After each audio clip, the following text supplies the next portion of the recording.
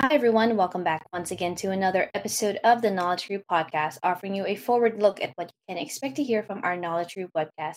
And on this particular episode, we're going to be joined by our panelists on May 31st, kicking things off at 12 p.m. Eastern and lasting for an hour.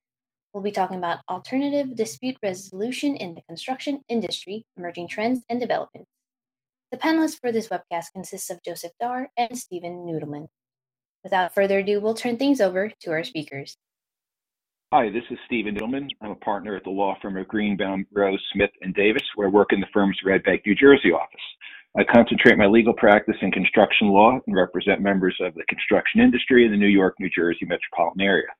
More specifically, I represent construction professionals in disputes as well as in the drafting and negotiation of construction contracts.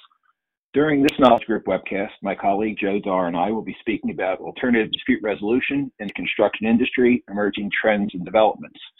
Specifically, I'll be covering contract provisions for arbitration, the use of outside arbitration providers like the American Arbitration Association or JAMS, expedited and complex arbitrations, the use of baseball arbitration in construction, as well as discovery in construction arbitration.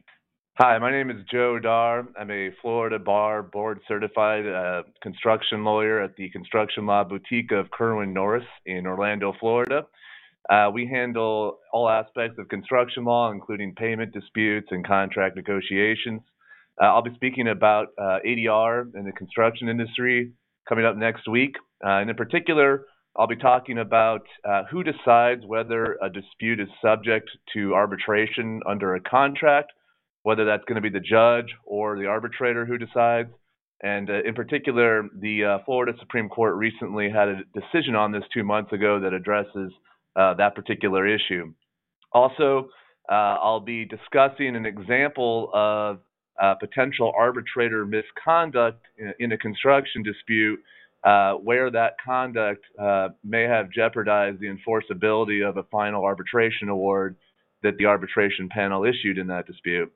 And then finally, I'll be discussing the rising use of dispute review boards as an alternative to traditional arbitration, and in particular, their use on larger public infrastructure projects and how they're different from arbitrations. Thanks, everyone, for listening to this episode of the Knowledge Group podcast. Don't forget, more information about this webcast can be found in our description box below, along with a link to take you to the full agenda for the program on May 31st. We hope you can join us at 12 p.m. Eastern or register to get a copy of the recording if your calendar is full. However you choose to listen, we hope to see you there. And until the next time, this has been another episode of the Knowledge Group podcast. Take care and bye for now.